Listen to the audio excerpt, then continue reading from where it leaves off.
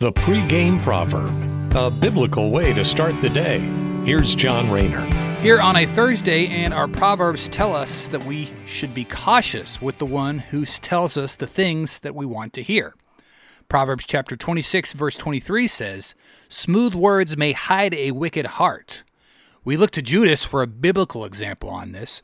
Judas, right before he betrays Jesus, walks over to Christ and greets him with a kiss, only to turn him over immediately afterwards. Of course, Christ knew this would happen, as it was preordained by God the Father, but, unfortunately, we do not have those same divine insights. At any rate, we should take note of what the proverb says. The one who seems to say all the right things at the right time often has ulterior motives. Sadly, this applies to many politicians. Now, we can point fingers, but this could also apply to our own selves. We should ask ourselves, do we say nice things to someone and then inwardly think wicked thoughts or bad thoughts about that person? If so, according to the proverb, that is the mark of a wicked heart.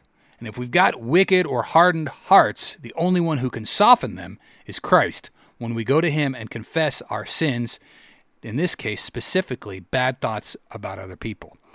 Thank you so much for listening. Take care, have a great day, and God bless you. The pregame proverb with John Rayner. Look for it on all podcast platforms and have it delivered to your smartphone. The pregame proverb, proud partners of The Bar, the Biblical and Reformed Podcast Network.